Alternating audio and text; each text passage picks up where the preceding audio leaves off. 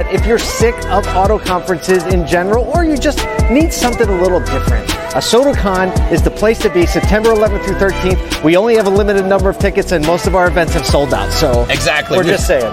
We're really excited, and we just hope that you'll join us because we want to craft something that is for the whole industry, not just for a subset. Go to ASOTOCon.com. Get your tickets now. I can't think of a better way to start the first day of August than talking about a SodaCon, because that's all we talk about, because it's going to be insane. But we also have a few other things to talk about, like Ford, Rivian, and the NBA. Everywhere I go. Of course, the NBA is the third one in that sentence. Naturally. It's like Ford, yep. Oh, NBA. Whoa! The NBA. Why wouldn't we talk about the NBA? Absolutely. And why wouldn't we talk about the NBA? Because they are trying to do a thing, I will say. I've had a hard time with the NBA. Honestly, I'm going to be I've had real a personal talk. hard time with them. Mm-hmm. Yeah. Real talk. For sure. I grew up going to Sixers games. One of my most my best memories as a kid is went to a Sixers game with my dad. He bought me a Charles Barkley t-shirt. It was like my prized possession. I was that kid that wore it every day in middle school because it was the only basketball shirt my parents could buy me. So it was awesome. But either way, I have a hard time with the NBA because the drama of the whole thing. I don't know what else to say. I mean, you're a soccer fan. Whole mess. So soccer drama is different than basketball drama. It definitely is. I mean, soccer drama is rich. Don't get me wrong. Like them international people, especially, they love be going down. Drama. People be going down. Yeah. Who's the guy that doesn't fall? Who's the guy that never falls? Messi is pretty good at not falling. Like he'll stay on his feet. But there's a lot of people that guy's my favorite. Whoever that guy is, even if I don't know his name, is my favorite. Yeah, recently there's been like a push to stay on your feet kind of thing. Okay, it's getting in vogue. It's getting kind of cool to stay on your feet now. Not in Spain or Mexico, but everywhere else. Oh, I have a feeling that shot's fired that I just don't understand why. Welcome to the first day of August. Congratulations to everyone who finished the month out strong. We have a lot of promise and a fresh month. There's something about the first. I got a new pair of sneakers showed up. So I started off my month with a new pair of kicks. So, the technical term is flop, and it's a soccer match. I have to stop calling it a game. Thank you for not correcting me every time I say that, Kyle. We're having a SodaCon. I don't know if we mentioned. No. August. We're on August. Just 12 years of being on the retail side of the business. Only 12? August it's the month.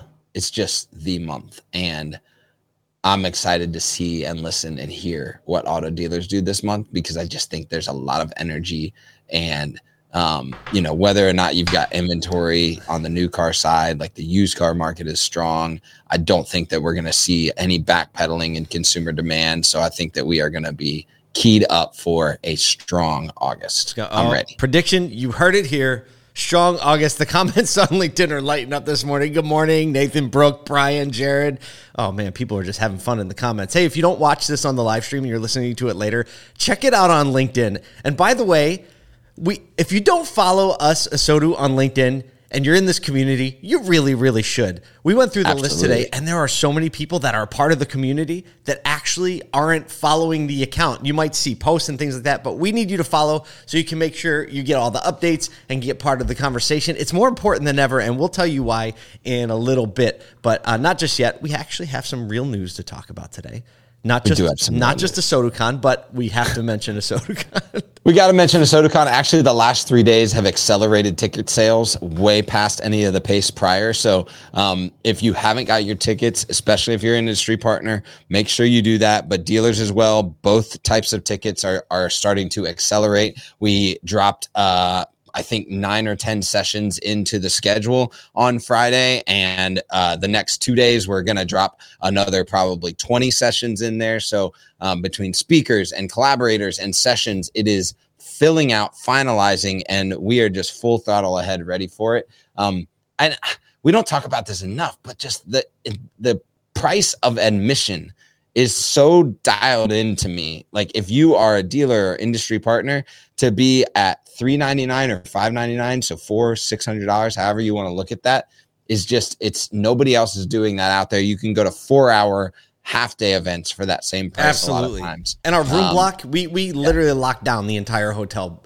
They have 208 rooms. We locked down 196 of them, and they're giving us the room for $165 a night. And these are like luxury, brand new casino hotel rooms they're beautiful. They're beautiful. So the rooms are inexpensive. I just felt like that. It's a South Philly Italian coming out of me. They are beautiful rooms. It's affordable to get to the event. Flights are actually pretty cheap direct to Philly. I mean, you could be in and out of this event. We include all the meals, all the entertainment. We need to see you there. If you're an industry partner, I'd buy now because they are almost gone. Dealer tickets, they're a little bit more of them left, but that's going to pick up in velocity really quick. And as always, we want to say a special thanks to our team and friends at Cars.com for being the presenting sponsor. When we were about to break out of the gate, they stepped up real quick. And they were one of the reasons we had a lot of confidence taking the big swings that we took initially. And then since then, man, a lot of other people have stepped up too. And we're taking really big swings. So please, please, please, if you're in this community, come hang with us in person. And if you know someone who should be in this community, just get them in here. Get them in here because we need more people that think the way we think to do what we need to do. We also have our email that goes out, and our 200th email went out today, Kyle.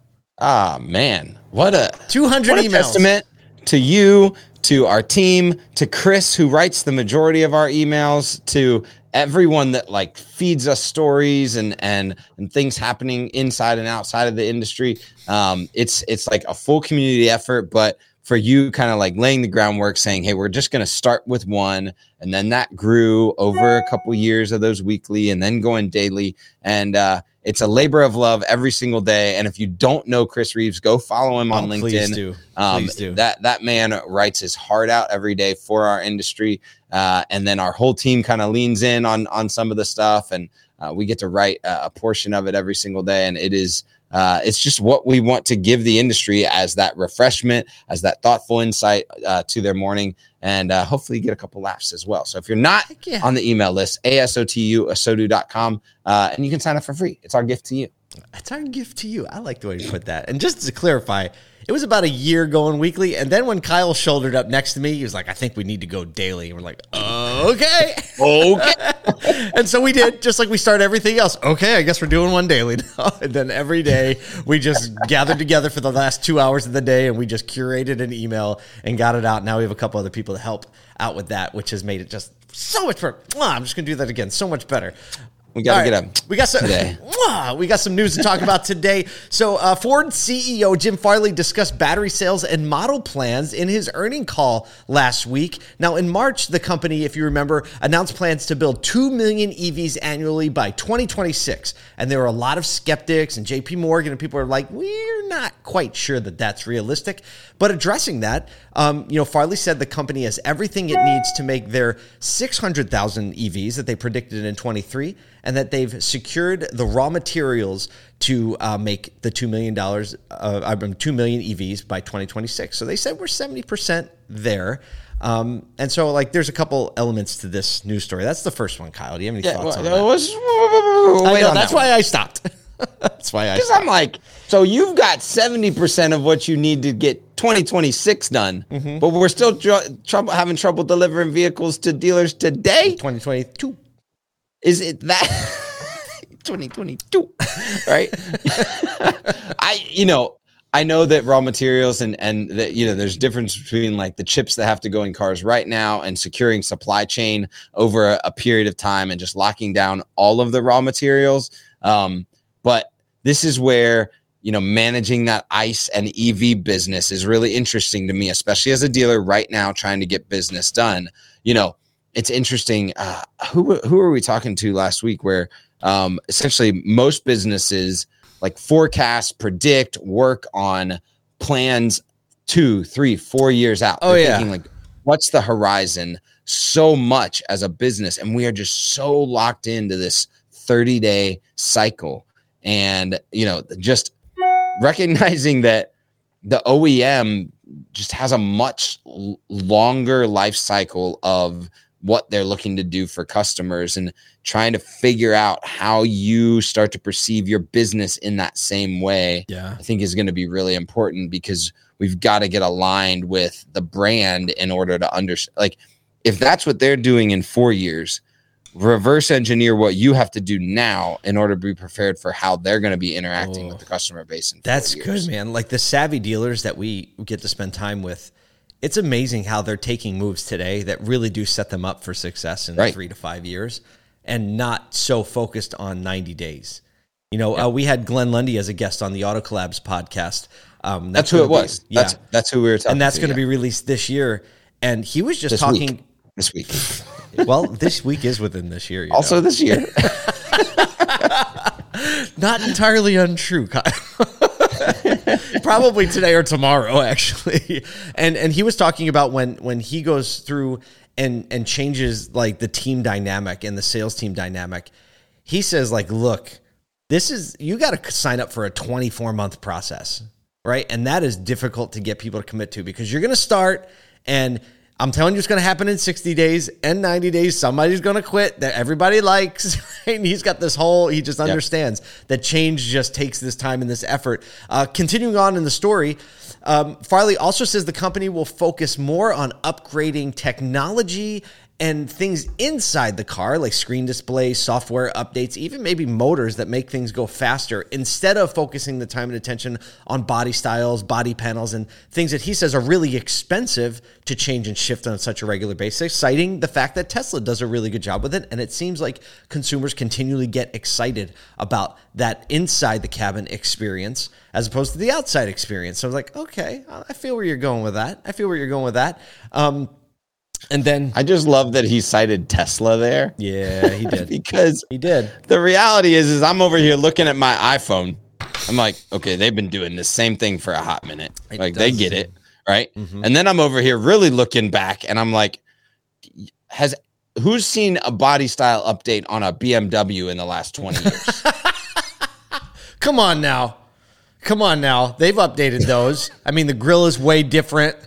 And the grill, too, and the grill is different. They raised the headline by like 2 inches, right? I mean, come on now. The grill is different. And the taillights. The taillights are different. And the taillights and the grill and the wheels. But you think about that. That's a driver's car. Like, they focus on the technology, that is comfort, that is responsiveness, engine technology. Yeah, the engine tech, yep, for sure. The drive style of that vehicle, they're constantly testing, to get better dynamics for the driver, right? Because it's the driver's car. But this isn't a new theory, right? No, it's new for Ford to be talking about it. It's new for any OEM that lives in a $20,000 to $35,000 primary average price point, because they are constantly working on these body style updates. But what I think that we're recognizing is that the body style isn't so important. As long as you have the right one, you can't miss. But what's actually going baked into the technology or the driving dynamics or anything like that are probably more important. Think about this. How often do you spend, how long do you spend looking at your car as opposed to driving it? More time driving, I guess. Right? For most people, It's like, I drive my car. And I look at it inside. Exactly. I look at the inside, right? Definitely. That's the driver experience. And I think that that's what people are recognizing, that if you get a good enough exterior experience, that the driver experience is the one that you have to lead. Good enough. Good enough. Yep. Yeah. And he also mentioned autonomous driving is something in there that consumers would be excited to add autonomous features. So the conversation did move on and started talking about what is the hot topic for our industry, right? The franchise model and splitting, EV and Blue and saying like, what does that actually mean for us? And discussing that, Farley said it puts Ford, having a franchise model, he says from a manufacturing standpoint, puts Ford at about a $2,000 per unit disadvantage. He said, now, that's it. $2,000 per unit manufacturing disadvantage. How do you feel when you're like, you know what? You all actually are disadvantaged. Well, no, I won't go all the way there because he didn't say that. We could throw grenades today. We are actually. I just jumped on that one and pulled it back before. He's like, I covered that one for you guys. Don't worry. Get the pin back. We'll see. No, so from a pricing standpoint, and he proposed some ideas that they have where they think they can actually close that gap. One is not having big inventory on dealer lots. And he did say moving dealers to more of what we've already been hearing as a made-to-order, test drive, education, service experience focusing on the dealers doing that super well is a way that he thinks they can mitigate that price difference and continue to be competitive. So thinking 4 years ahead, how do you get ready for that? If this is the move that whenever you're it's a Ford coming, dealer, right? Yep. And you're a Ford dealer, lean into what's my delivery experience look like? How am I educating my employees and my customers? And how am I executing just the absolute best from a service perspective? Because if that's the measure of your priority in anything with the manufacturer, especially from a Ford perspective, then you better measure well right now and not just hope that you do 4 years in the future. Without a doubt. Look, we've been saying this for a year. The playing field is wide open for any dealer in any market to establish themselves as the EV center, as the center of EV knowledge and education and support in their entire community. It's anybody's game. It doesn't matter what manufacturer you are. You can actually build that brand in your local area. So regardless of what the manufacturers decide, you are definitely going to be positioned. And you think you could do a good job of that over the next 36 months if you put your mind to it? Heck, yes, you could. All right. Speaking of service experiences and EVs. Stop. Segue. Time. I want to give a shout out to Brian Ortega because I saw him in the thread. He actually made that song for us. He is the reason that we have that. We're like, we need a segue song. And he kicked that back in like 6 minutes. And we kept it, and we love it. So thank you so much for that. So Rivian is expanding its service centers in the U.S., and it opened its first one in Canada. I had a friend over the weekend sent me a picture of a Rivian truck up here in New York, and he was like, is this what I think it is? And I was like, oh, yeah, they're out there. So I don't remember when they said, it was probably in an earnings call.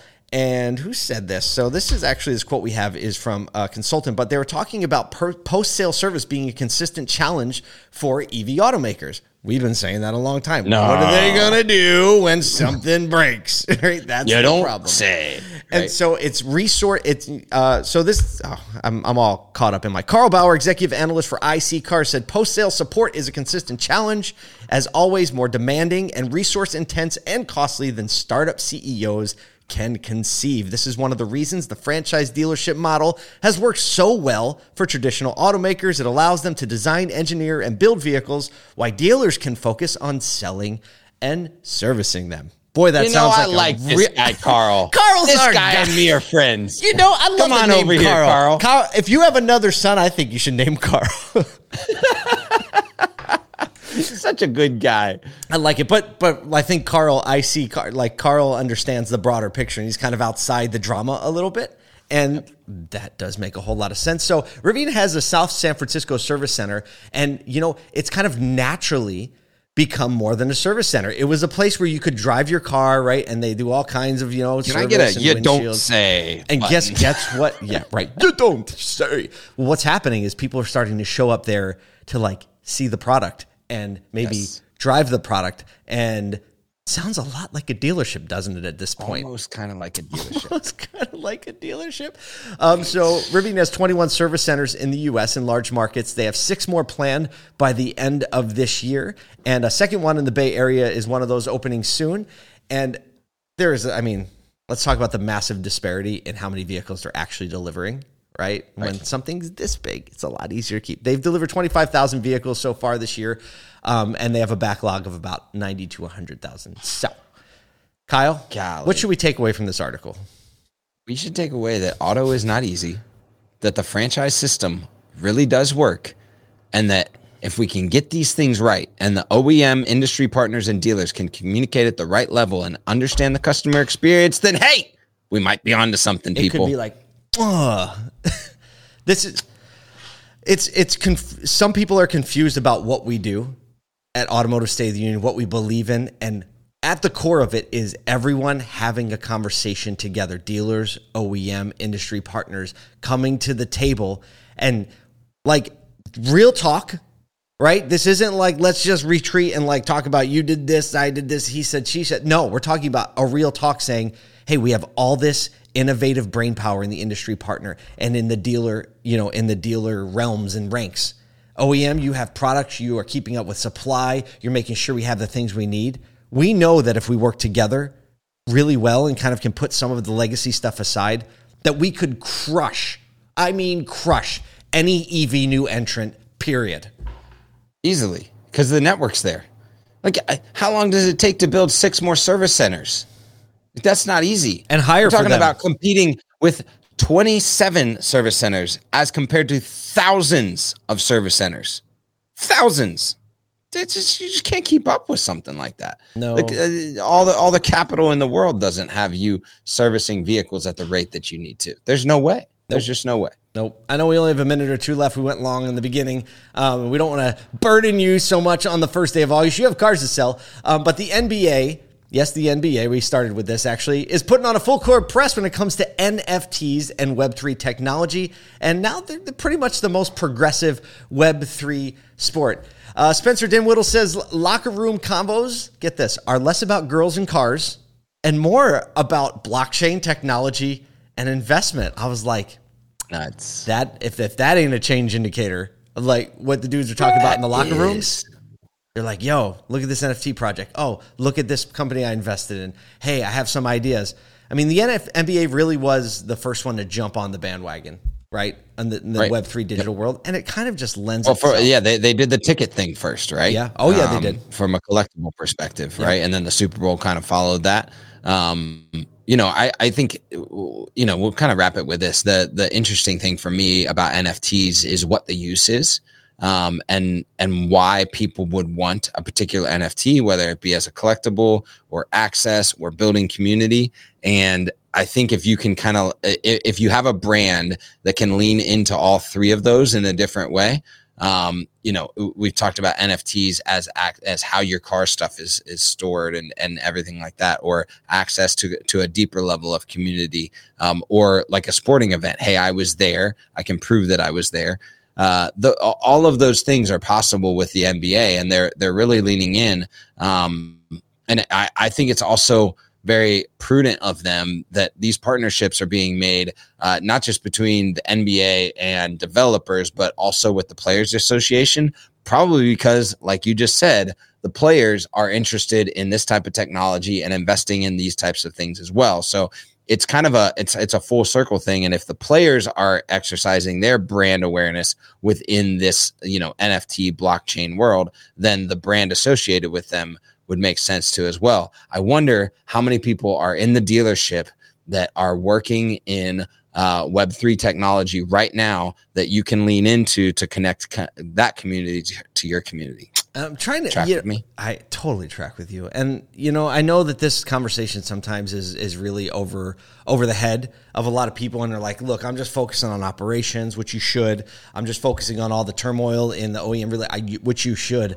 But there is a quicker connector to NFT technology and what's going on than thinking of like how far down the line is it going to affect like the nuts and bolts of the car business. And I think that lane usually is going to happen inside of marketing.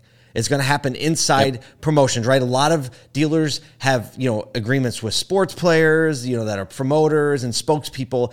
And look, if NBA is ahead of the curve, and we can just orient and look at that for a minute, realizing that fans connect with it, with the players, and fans connect with the teams because of it. And if dealers are sponsoring players and teams, then the probably first place you're going to see some growth in this is some kind of NFT collab, right? Where the fans get a certain NFT around the player or a team that's linked to your store.